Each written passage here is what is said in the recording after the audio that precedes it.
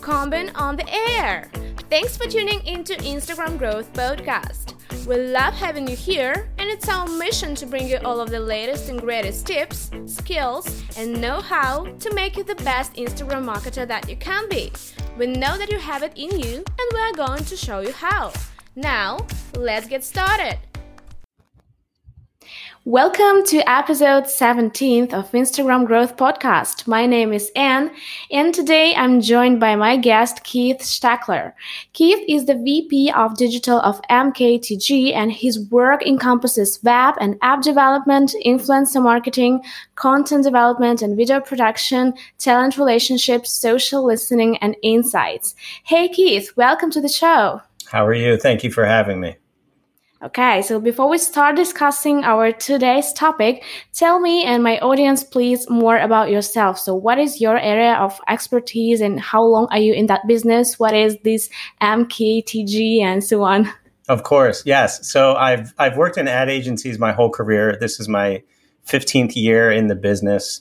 And the last 4 or 5, I've focused in sports and entertainment. But prior to that, have worked on packaged goods and things with engines, automotive, and I've had a pretty wide swath of experience. But the last handful of years at MKTG, which is a experiential agency, so we put on live events in sports and entertainment.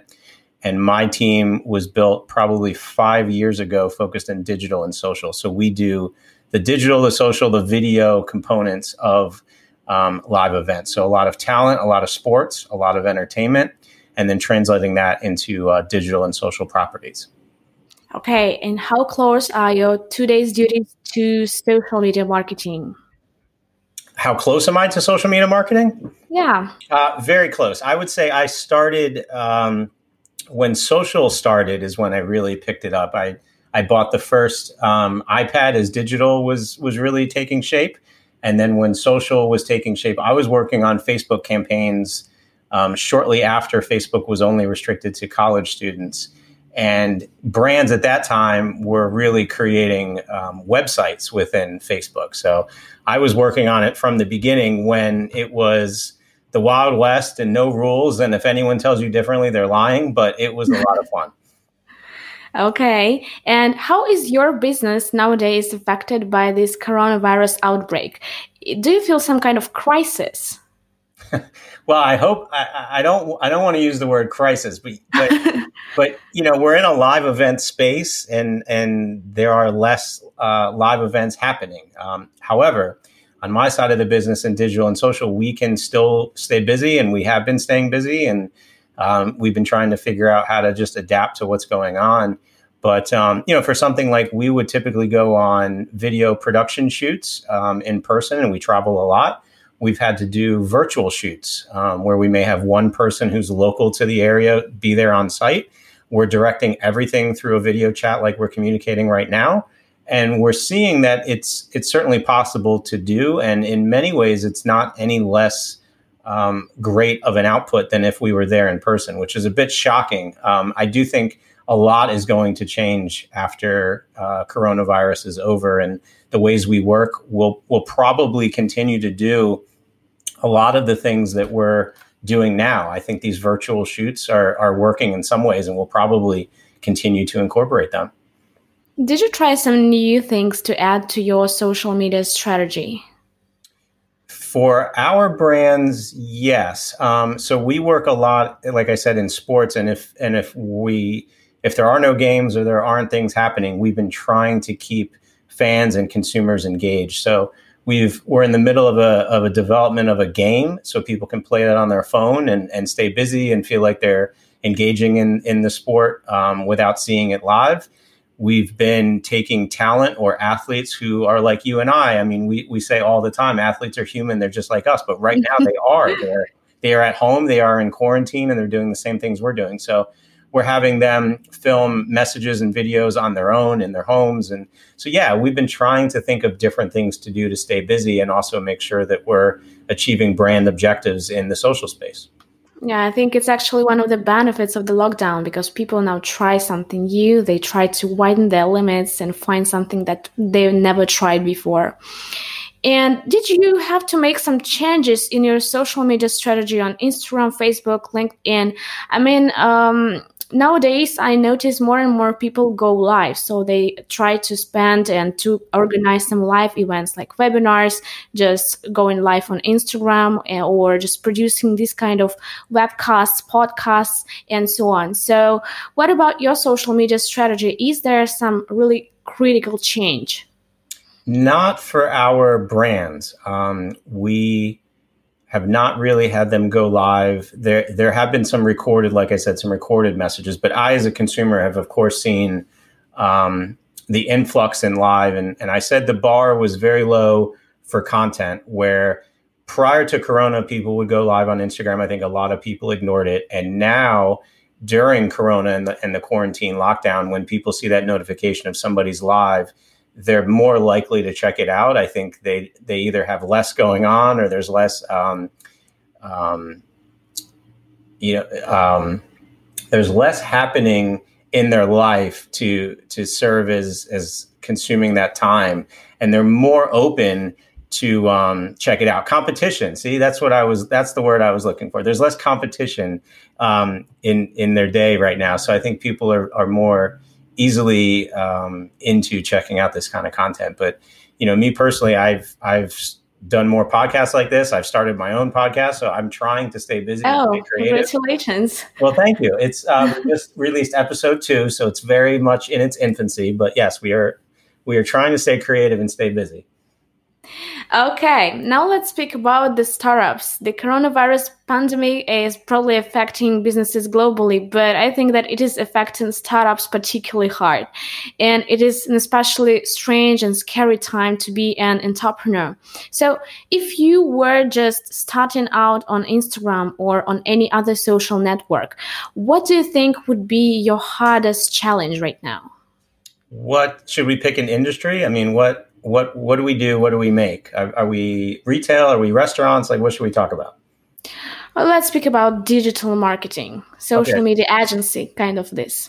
Understood. All right. So I would always say, especially in this case, but what I always say to clients are, you don't have to be everywhere. So if you do feel like your story is best told on Instagram, for this example, that's great. I would certainly put effort into it. And as you said, there's all these components within Instagram that people can utilize. So it's not just the grid or your profile. It's, how are we using audio in a way that can be brought into Instagram? How is that working for a story? Like, how do we tell our brand's message? And certainly right now, Google helps with when you Google a business.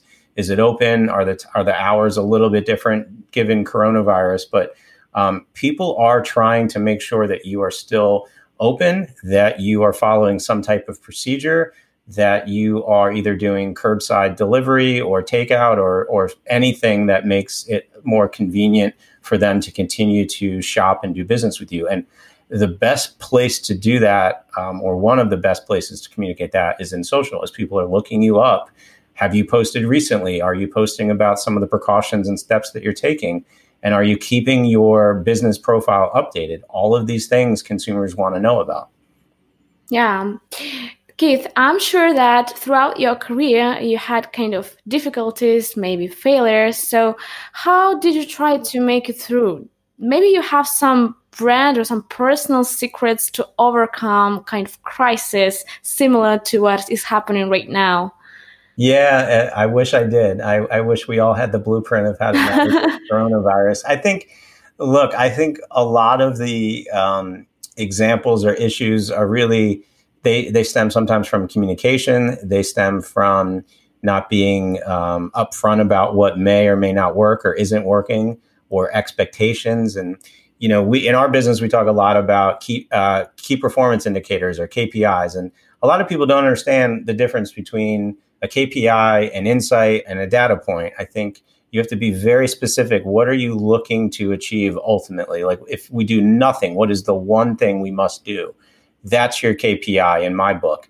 And I think a lot of times that something may have not gone well could have been just misconstrued that what I thought was success is not what you thought was success. So we have to get that out in the open and communicate. I think now more than ever, we have to communicate and be upfront about what's possible, what we could do. Let's try it. I've always been very inspired by digital and social, because if something doesn't work or something doesn't look right, you can delete it, remove it, try again. It used to be, we spent a lot of time. I started my career when we were still doing a lot of TV and print.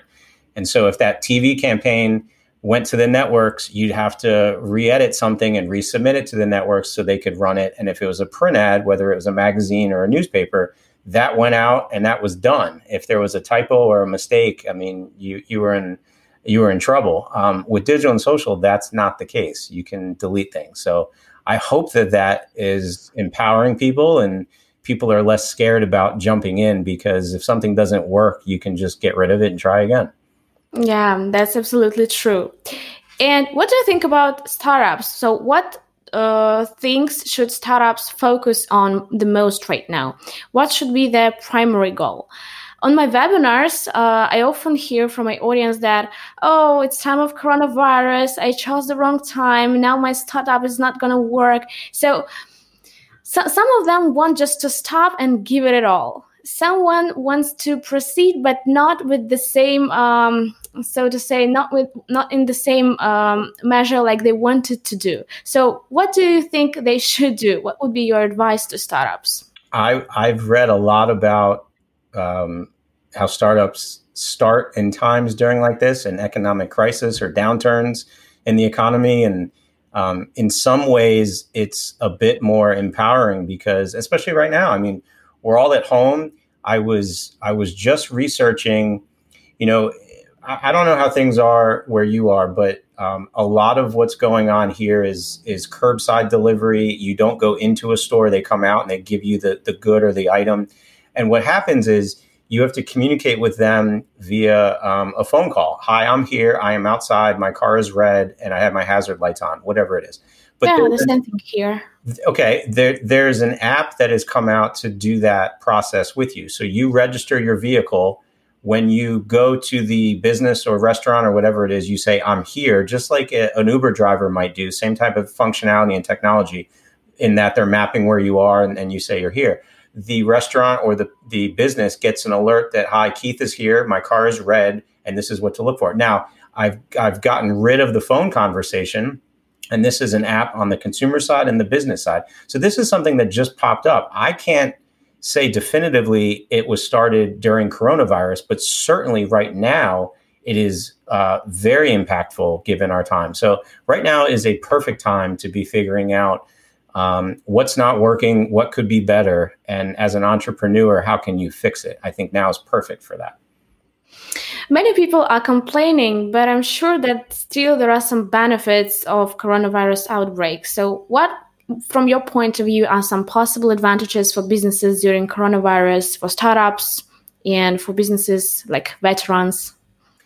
I would say think about the immense tech adoption many people have had to have over the last 2 or 3 months, however long quarantine has been going on, wherever your listeners are or where you're listening to this. But video chats where, people like you and I who haven't done it very often have needed to get used to it and have it be a daily occurrence. People who have to order grocery delivery now due to necessity, not because they frankly wanted to.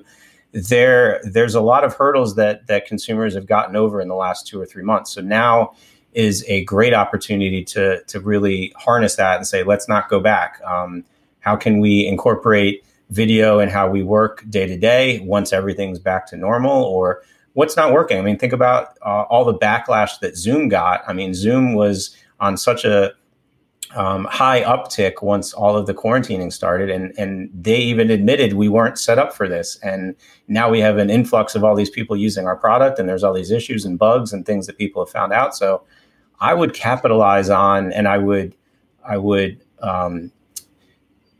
bet on how life is not going to go back to where it was before Corona.